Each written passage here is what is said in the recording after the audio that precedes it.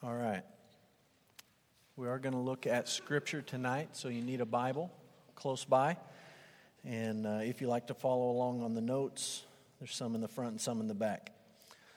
We've talked about this before in church, and we've even talked about it on Wednesday nights in particular, but in the United States, superhero movies are big business. Americans love to go watch movies about superheroes, and over the last 10 years or so, there's two different brands of comics that have really made an incredible amount of money. One is DC Comics, owned by Warner Brothers, and the other is Marvel, owned by 20th Century Fox. Marvel's had more success. The critics like them better. They've made more money. There's been a total of 17 movies in what they call the Marvel Cinematic Universe, and they have brought in a whopping $13 billion. And so it's just a remarkable thing to think that the standard or the definition of success for a new superhero movie, a new comic movie, is if you make $1 billion. $1 billion is good. Anything under $1 billion is not very good. It's a little bit disappointing. And over the last several years, they've made individual movies for most of the major Marvel comic superheroes. They've had their own movies, and the new thing is to combine characters and throw as many of these comic characters into one movie as you can, and all of these different worlds are crossing over. And it's a little bit odd when you just stop and think about us as a culture and our fascination with superheroes, that we're just so interested in make-believe, in people who have magical powers, or people who had scientific tests done on them and mutated them into someone that now has supernatural powers. It's just a strange thing, and sometimes I forget how strange it is because I like these movies. I enjoy them, and sometimes I just need my wife to look at me and roll her eyes and say, "Really? We're going to watch this movie? This totally make-believe, imaginary, pretend, not real at all movie," and, bring me back to reality. But I think there's good reasons that we like these movies, and I'll just throw a couple at you. I think one reason we like them is that they are stories of rescue. They're stories where someone is in danger, they need to be rescued, they can't do it themselves, and they need someone outside of themselves to sort of swoop in and save them. And as I describe that, I hope your wheels are turning and you're thinking, well, that's kind of like the Bible. That's kind of like our story.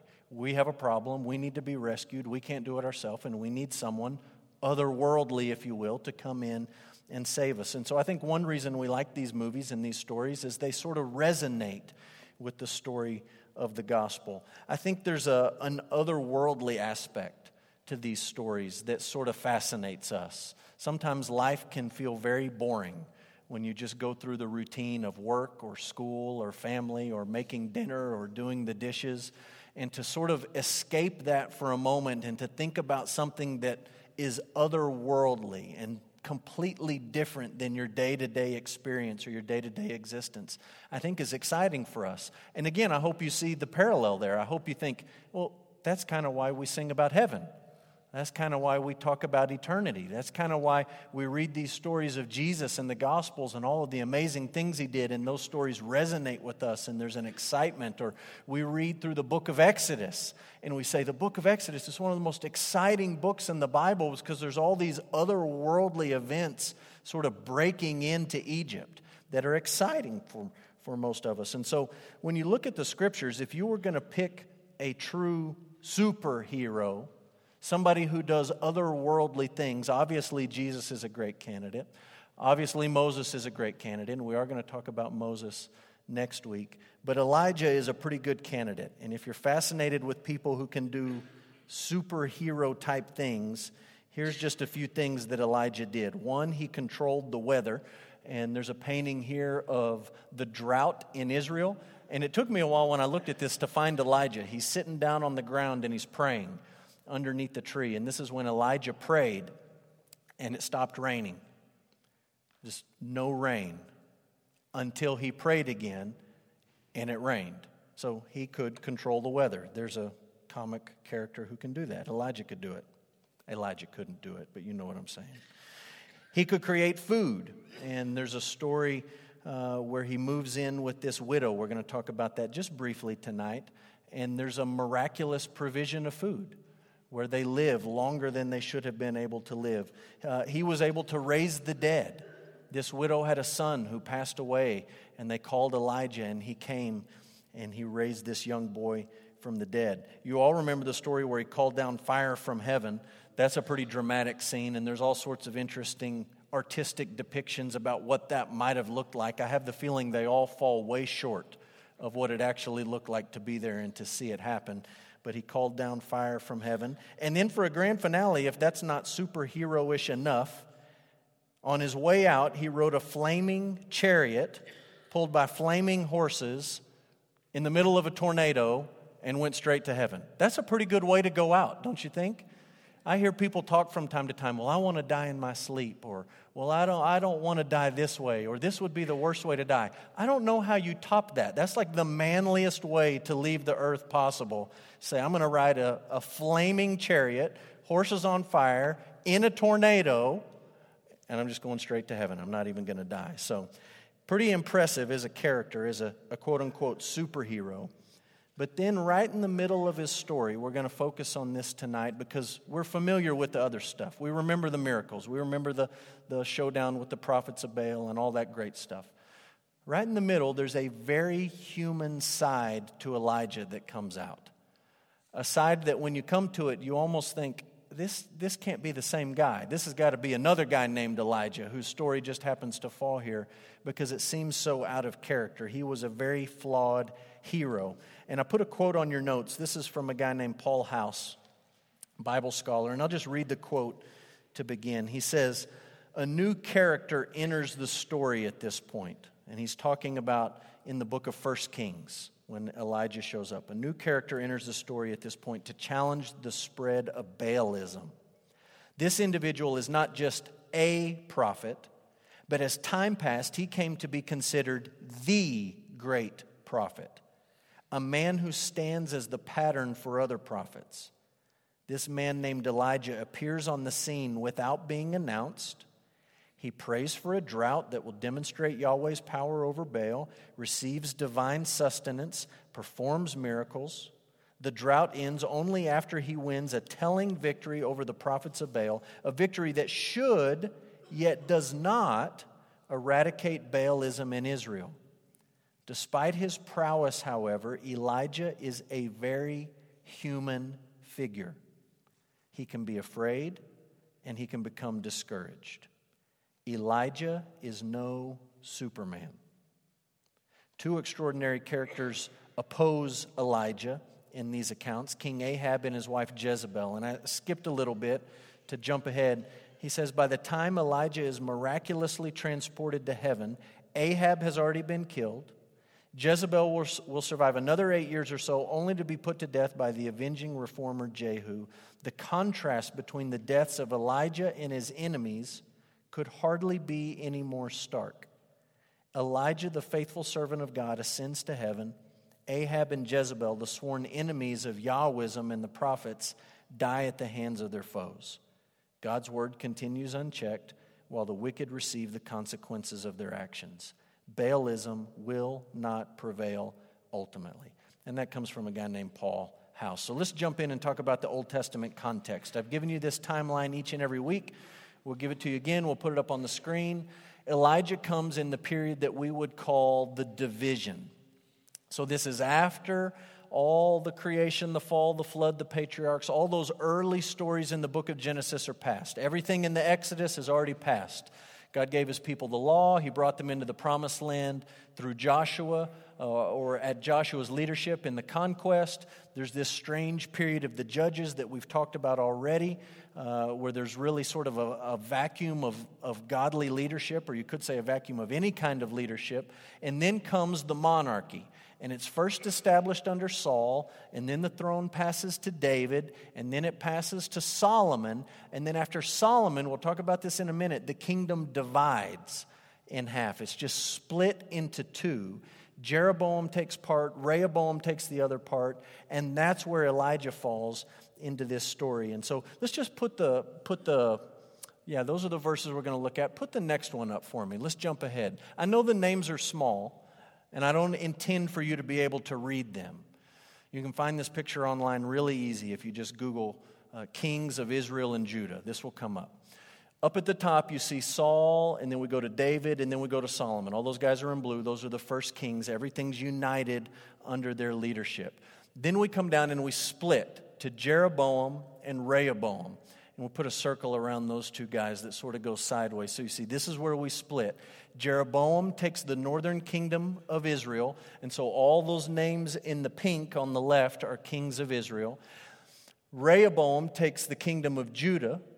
He falls under David's line. And all those names on the right, the green names, are all the different kings of Judah. Judah hangs on a little bit longer, so there's a few kings at the end when Israel's already been taken into exile. But you get down a little bit lower and you can see where Ahab is. Ahab is the seventh king of Israel. The seventh king. All of the kings of Israel are wicked. They all follow in the pattern of Jeroboam the first, who sets these idols up for the people to worship. And Ahab comes as number 7 in that line. So just on your notes, let's look at these verses or reference them. 1 Kings 11, we won't read that. That's the story of Solomon. Everything's going great. I think in a couple of weeks, Corey's going to teach on Solomon, so he'll tell us how great things were. And then eventually they just totally go off the tracks. Everything just goes off the deep end. And his heir is a guy named Rehoboam. Rehoboam wants to be a tough guy. This is now in 1 Kings 12 on your notes.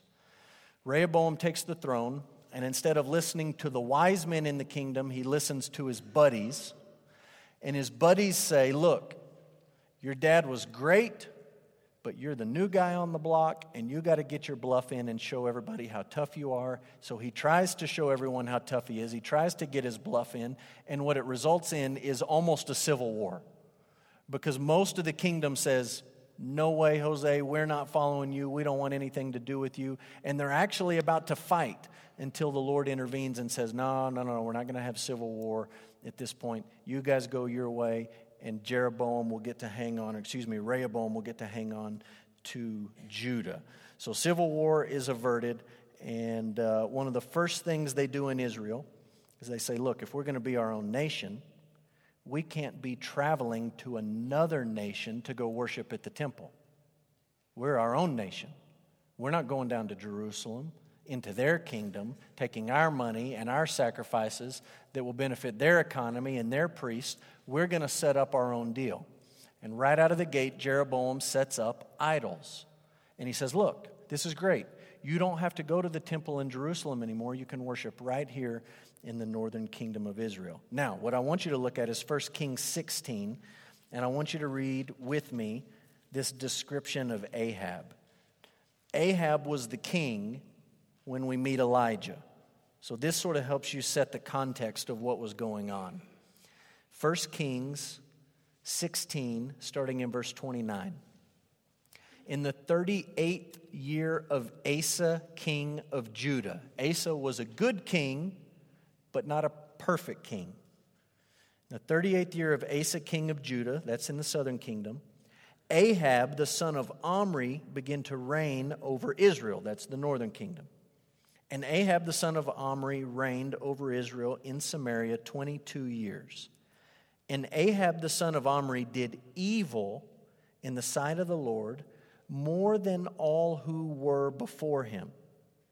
And as if it had been a light thing for him to walk in the sins of Jeroboam. And you say, what are the sins of Jeroboam? Well, it's idolatry. He's the guy that set up the idols in the northern kingdom and said, you don't have to go to Jerusalem. Worship the Lord here. Worship your gods here in the form of these idols. So as if it had been a light thing for him to walk in the sins of Jeroboam, the son of Nebat, he took for his wife Jezebel, the daughter of Ethbaal, king of the Sidonians, and he went and served Baal and worshipped him. He erected an altar for Baal in the house of Baal, which he built in Samaria, and Ahab made an Asherah. Ahab did more to provoke the Lord, the God of Israel, to anger than all the kings of Israel who were before him. And then there's this interesting verse 34. In his days, Hiel of Bethel built Jericho. He laid its foundation at the cost of Abiram, his firstborn, and he set up its gates at the cost of his youngest son, Segub, according to the word of the Lord, which he spoke by Joshua, the son of Nun. In my Bible reading, I just happened to read that passage this morning, Joshua 6, where they take the city of Jericho and they conquer it, and Joshua basically puts a curse on this city. If anyone rebuilds this city, it's going to cost you. And that detail is thrown in here during the days of Ahab, just so you know how bad things were, how wicked things were, how immoral things were, that people had no fear of God. You've gone all of these years and no one's tried to rebuild this city. But in the days of Ahab, things are so bad under his wicked leadership that somebody has the gall, you could say, to defy this curse or try to defy this curse that Joshua placed on this city, and he's not able to do it. It cost him. Now, I don't know what you think when you read this description of Ahab. I don't think any of us want to be described as the worst that there ever was. Like whatever it is that you do. If you're a pastor, you don't want to resign or leave and then people say, "Oh, he was worse than all the ones before him, that guy." Or if you work out in the oil field, or whatever you do, you work teaching kids or something, you don't want to come to the end of that time and everyone look back and say, "Oh, what a relief that person's gone. They were the worst."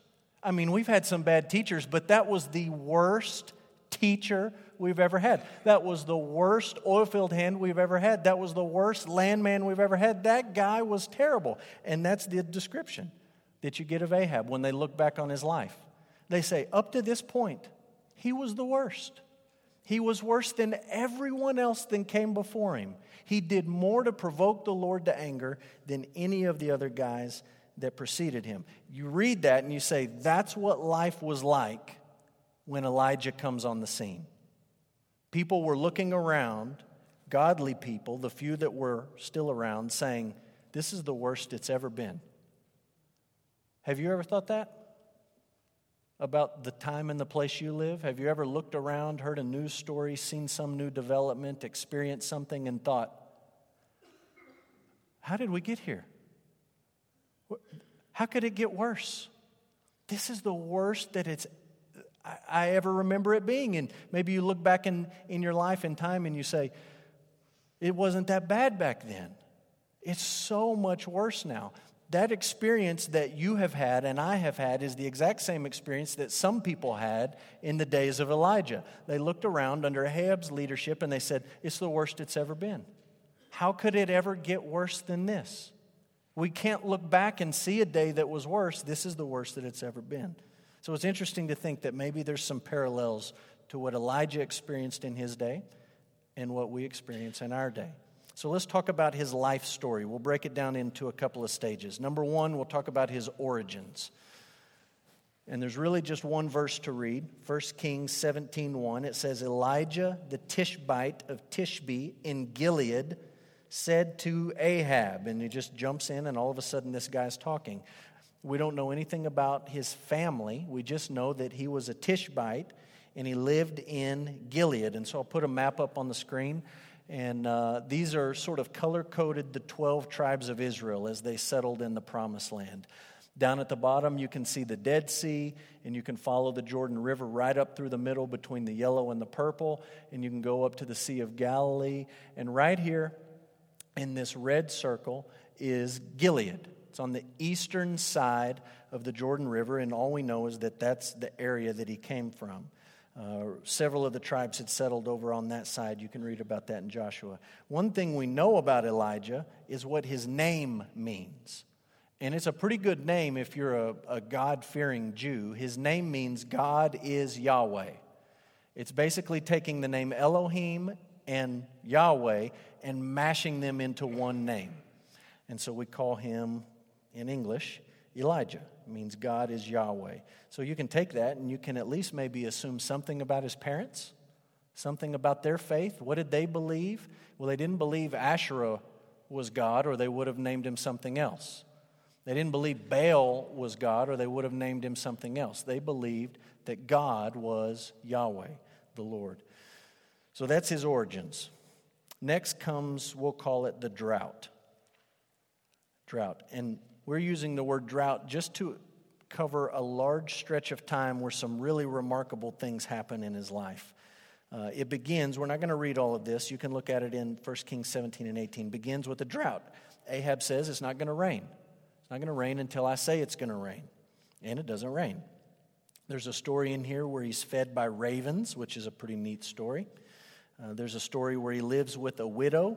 And during this time he's living with this widow lady. He's up in Sidon. And so we'll put our map back up. And you remember where we saw Gilead was. Next time we see him, he's way up north. And I put the circle up at the very top. Just bump it up a little bit further if you want to go to Sidon, if you want to go to where this widow was. He lives with this widow and his son. They eat. God provides for them. It's a miraculous provision. The son dies, and Elijah raises him to life. And then the next time we meet Elijah, he's at Mount Carmel. And so we can put another map up, and we'll move the circle again over here to the coast. There's Mount Carmel. He's at Mount Carmel in this famous contest, this famous showdown between Elijah and the prophets of Baal. And there's 450 prophets of Baal, and there's 400 prophets of Asherah, and they have the back and forth. And you've read the story. You remember the story. It's in 1 Kings 18. They cut themselves. They dance. They make noise. They try to do everything they can do to get their god or their gods to call down fire, and nothing happens. And you read this haunting verse that says no one pays attention. No one listened. There was no one there to hear or to see all the things that they were doing. And it's a striking parallel where you say, these worshipers of Baal and Asherah, they could see their idols, but the idols couldn't see them. They could reach out and touch their idols, but there was really no one there to listen. And you see the contrast with Elijah, who worships the Lord, who's spirit. And you can't see him. You can't box him in. You can't pinpoint him anywhere. But he hears. And he sees everything that's going on. The idols see nothing, but the Lord sees and he hears and he sends this fire down. And then we sort of leave this out of most of our discussions about Elijah. We certainly leave it out when we're teaching down in the preschool inn, maybe for good reason. But he rounds up all those prophets and he executes them all. He slaughters them all. And I always read that part of the story and I wondered, how did he do that? How does one guy round up all those people and put them all to death? And there's really not a whole lot of detail in there to explain that. But he rounds these prophets up and he puts them all to death. And then it rains after 3 years and about 6 months. He prays at the end of chapter 18 and it rains again. All of that we'll just call the drought. Okay? Next is a stage of his life that we'll call refugee. And this is what I want us to read. Elijah the refugee. Look at 1 Kings 19. We're going to read a couple of paragraphs here. 1 Kings 19. Ahab told Jezebel all that Elijah had done and how he had killed all the prophets with the sword. Then Jezebel sent a messenger to Elijah, saying, "So may the gods do to me and more also if I do not make your life as the life of one of them by this time tomorrow." Remember, this is the guy who just stared down the prophets of Baal in a contest and called fire from heaven. This is the guy who, after the contest was won, rounded up 850 people and put them to death. Jezebel makes this threat, and in verse 3 it says, "Then he was afraid, and he arose and ran for his life. And he came to Beersheba, which belongs to Judah, and he left his servant there.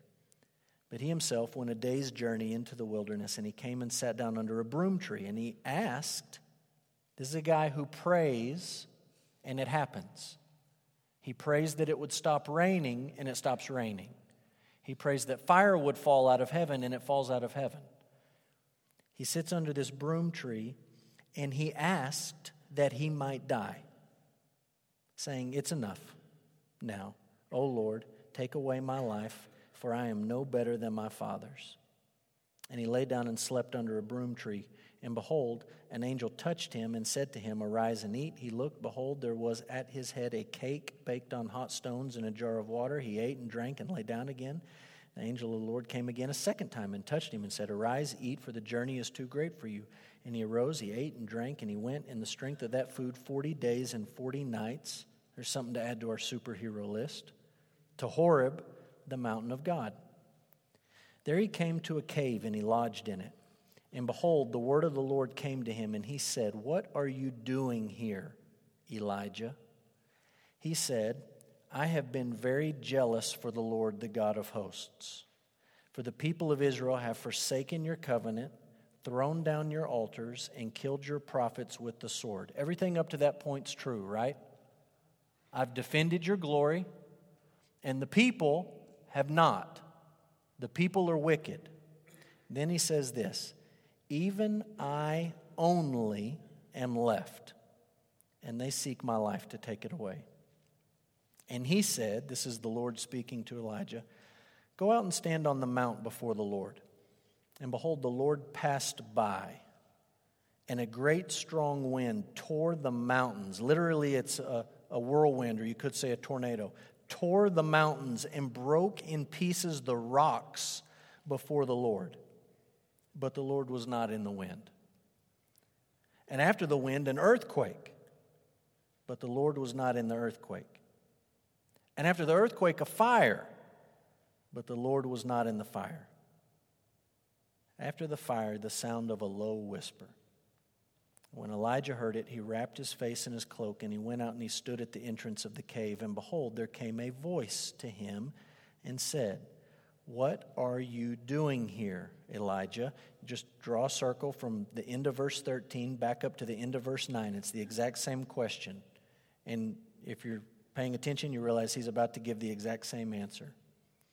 He said, "I have been very jealous for the Lord, the God of hosts. For the people of Israel have forsaken your covenant, thrown down your altars, and killed your prophets with the sword. And I, even I only am left, and they seek my life to take it away." The Lord said to him, "Go, return on your way to the wilderness of Damascus, and when you arrive, you shall anoint Hazael to be king over Syria, and Jehu the son of Nimshi you shall anoint to be king over Israel, and Elisha the son of Shaphat of Abel-Meholah you shall anoint to be prophet in your place. And the one who escapes from the sword of Hazael shall Jehu put to death, and the one who escapes from the sword of Jehu shall Elisha put to death. Yet I will leave 7,000, we'll come back to this, 7,000 in Israel, all the knees that have not bowed to Baal, and every mouth that has not kissed him." So this is a strange story. Jezebel, after this amazing moment, basically sends a message that says, "I'm going to kill you." To the guy who calls down fire from heaven and controls the weather, the guy who slaughtered 850 prophets, false prophets, she says, "I'm going to get you." And he has a total meltdown. Just a complete, you call it, I don't know, a nervous breakdown or a bad day or a panic attack, or he was hangry, or I don't know what you want to say. Like, you pick the description. Just spiritually, he was worn out. He's terrified. He's terrified and afraid, and he actually sits down and asks God to kill him. Just end it. Let it be all. God sends him to this mountain. When God says to him in verse 9, "What are you doing here?" you almost expect Elijah to say, "Well, you sent me here." That's what happened, right? The Lord sent him there. "You told me to come here, so I came here." But he doesn't say that. Instead, he launches into this thing that sounds really spiritual on the front end, but then on the back end, you realize it's really very Elijah-focused. He starts off with, "I'm very jealous for your name. Everybody else is not." True, but then you realize how self-centered this man actually is, and he says, "I'm the only one left." And so there's this interesting story where this wind passes by. And the text says God was not in the wind. And then there's an earthquake that breaks the rocks apart, the same rocks that were just broken by the wind, doubly broken rocks. And it says God was not in the earthquake.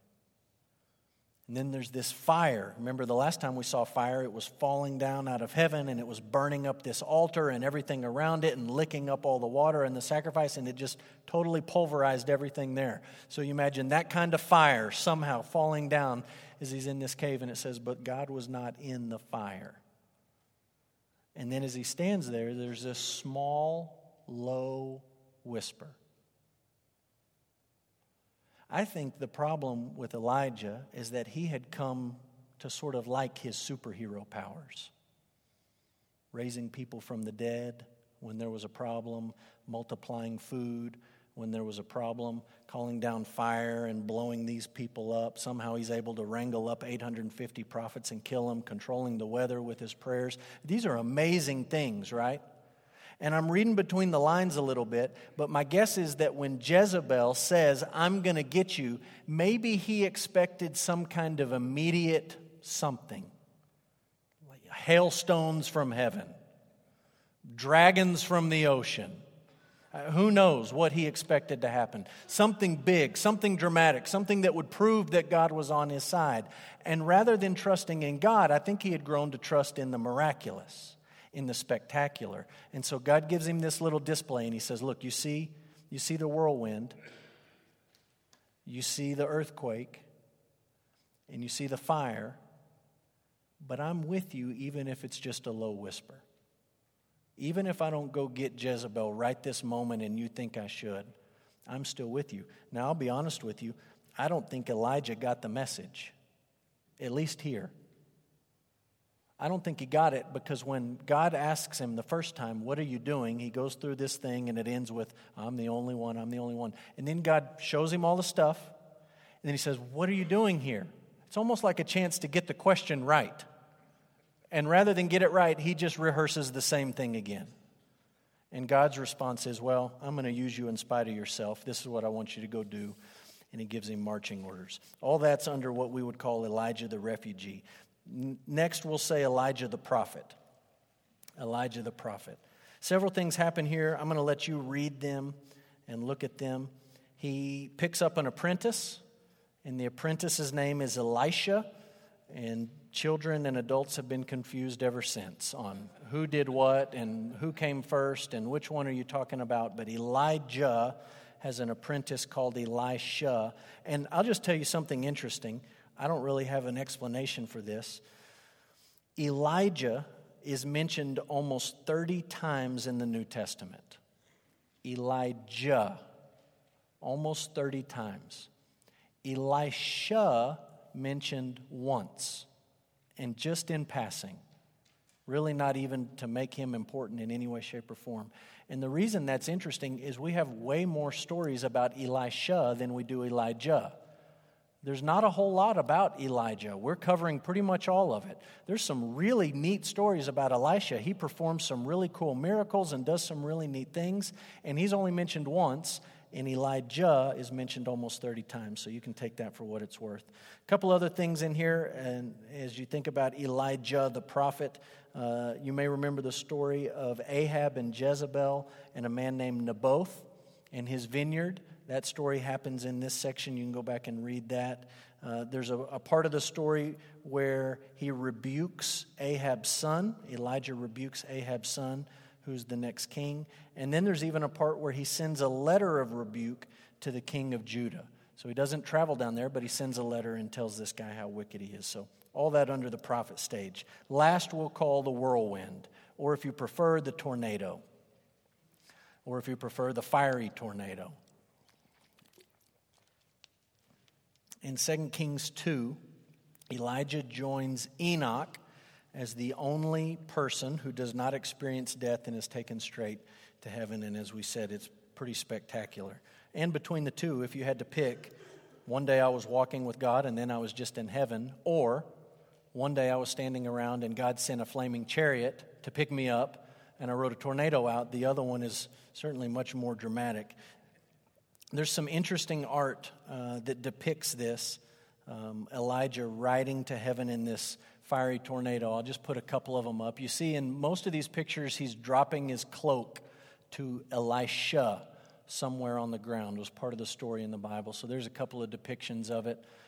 There's a couple of, one much older depiction on the left, and then on the right, a much more modern sort of abstract depiction of what that looked like. Then I'll put up two more just so you can look. These are ancient sort of tapestries, mosaics from different places. So there you go. Interesting to think about, a guy riding a flaming chariot on a tornado to heaven, but that's what he did, and that's the end of his life. So let's talk about negatives and positives, and then we'll talk about how he points to Jesus. Here's the negative. In the aftermath of a courageous victory, Elijah succumbed to fear and even despair. Fear and despair. He just had a meltdown. We talked through that passage and what happened there, so we won't rehash that, but he just totally has a meltdown. Here's something sort of interesting. Take your Bible and flip over to Romans 11.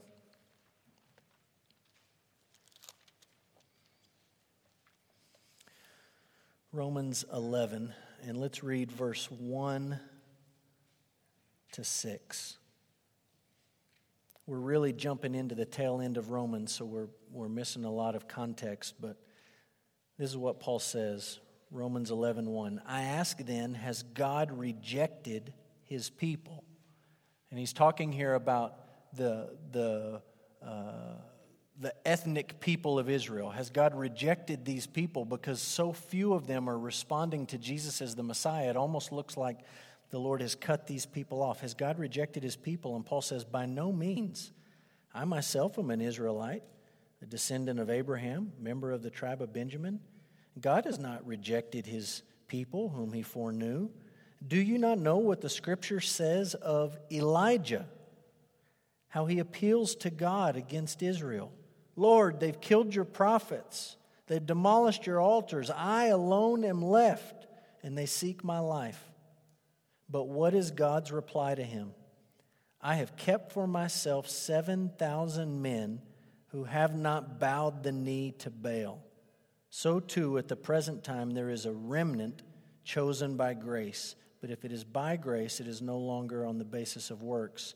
Otherwise, grace would no longer be grace. This is just an interesting parallel where Paul is looking around and he's saying, it looks like God has rejected his people. There's so few people of these Jewish people who are responding to Jesus as the Messiah. It looks like he's rejected them.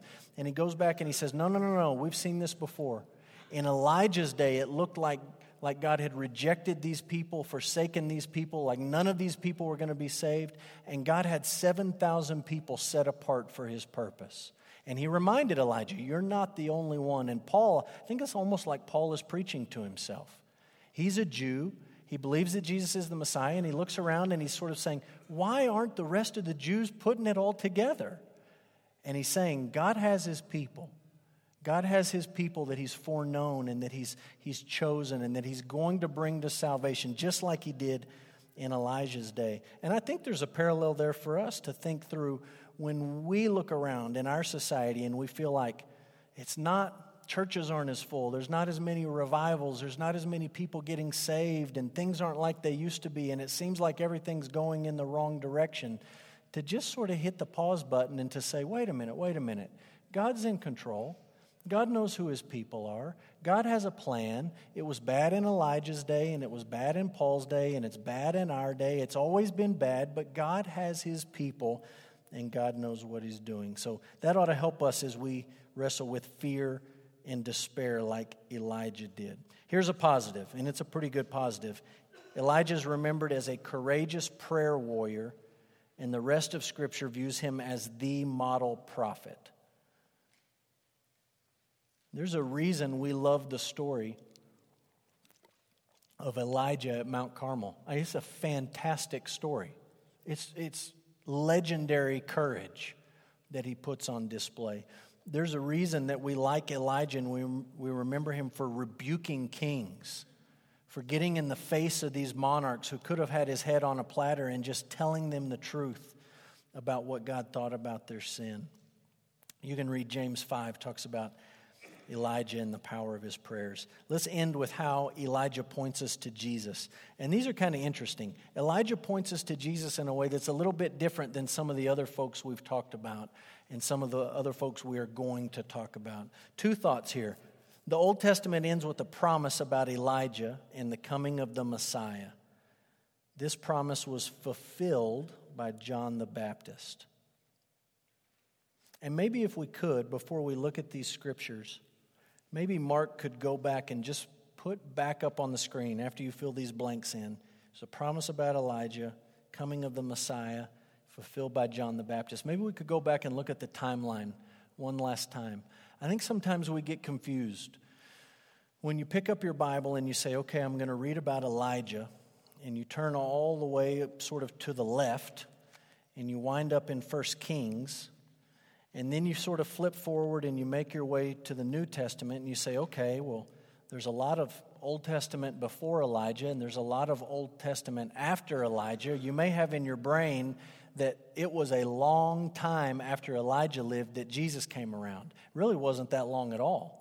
In fact, most of biblical history, the vast majority of it has passed in the background, and we're getting really close to the coming of the Messiah, and you can see that here.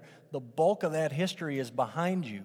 All that's left is a few more wicked kings. The people get sent out into exile, then they come back, and we're ready for the Messiah. So look with me how the Old Testament ends. Last book of the Old Testament, book of Malachi.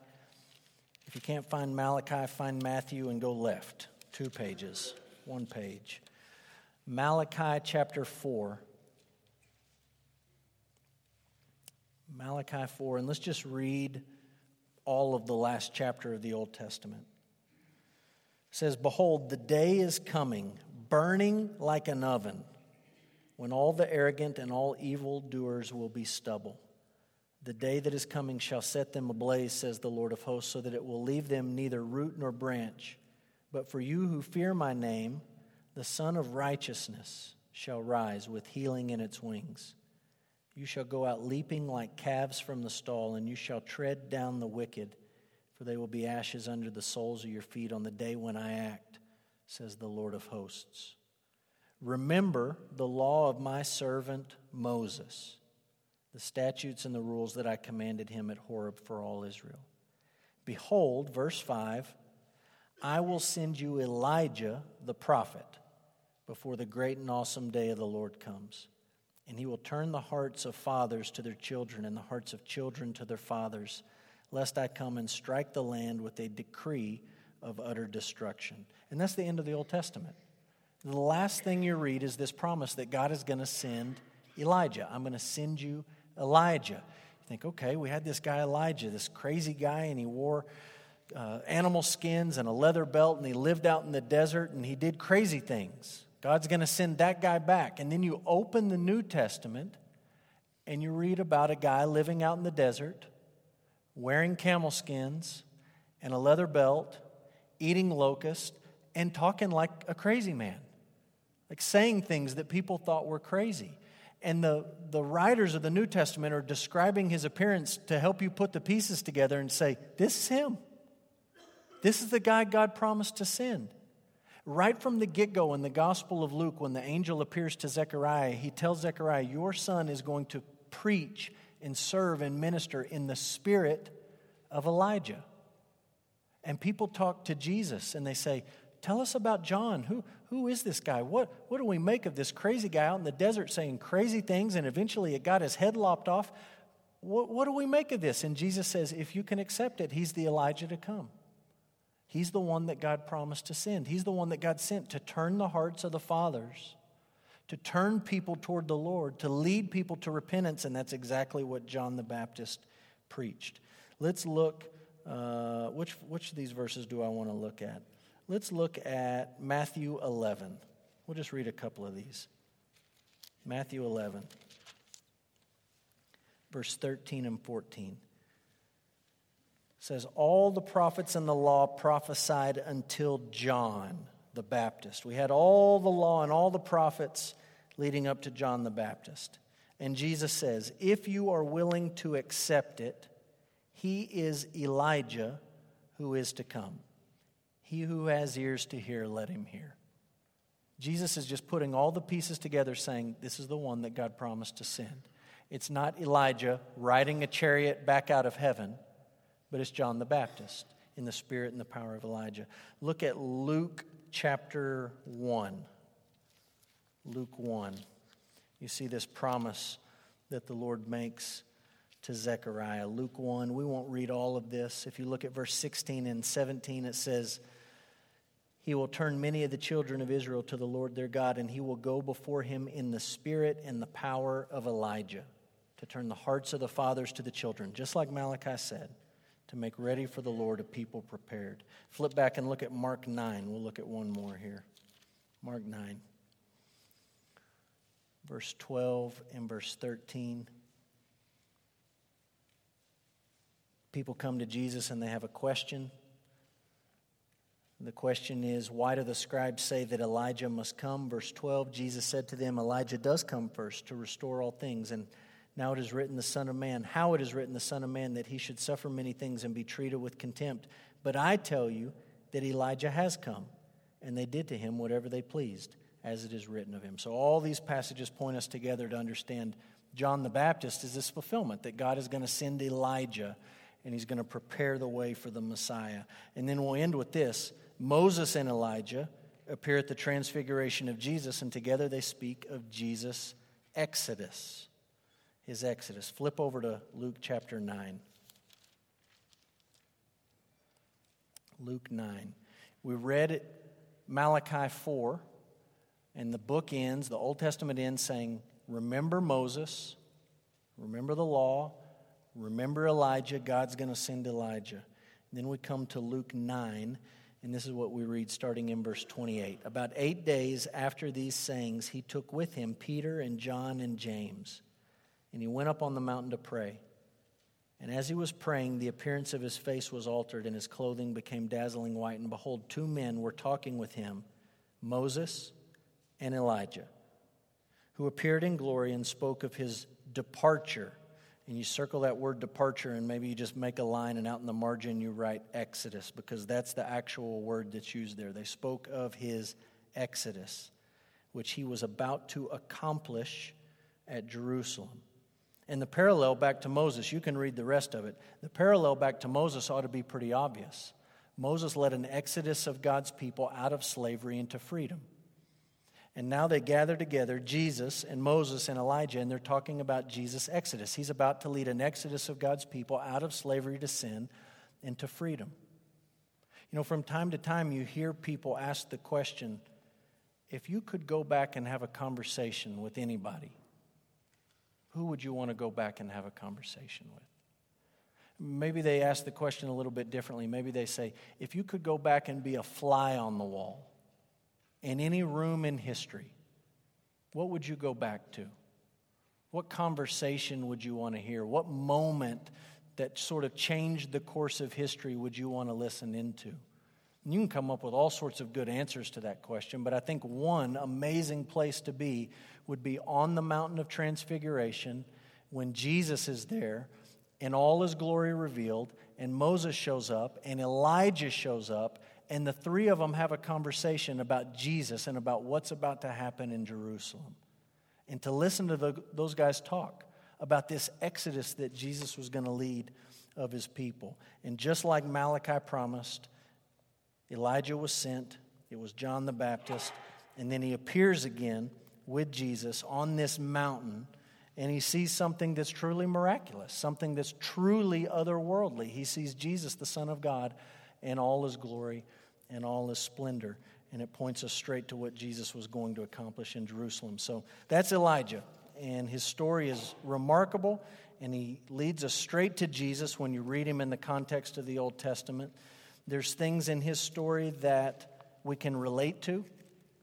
I think if you and I are honest, we look at Elijah's life and we say, you know, I've had that same experience where one day you feel like you're very, very close to the Lord, walking with the Lord, and the next day you do something completely off the wall. You just break down. You have a meltdown. And he's certainly a relatable character in that sense. And as we read about Elijah, he's like so many of these Old Testament saints. There are things in his life that we can look back and say, that's commendable. And that's something that we can emulate and try to put into practice in our lives. And there's other things that we look at, we say, he was just a man. He was just human. He wasn't superhuman. And he had sin and he had issues and hang-ups just like we do. And he was not the hero that we were looking for, but he points us forward to that hero who's Jesus. So that's Elijah. Next week really is Moses, I promise. We're going to talk about Moses next week.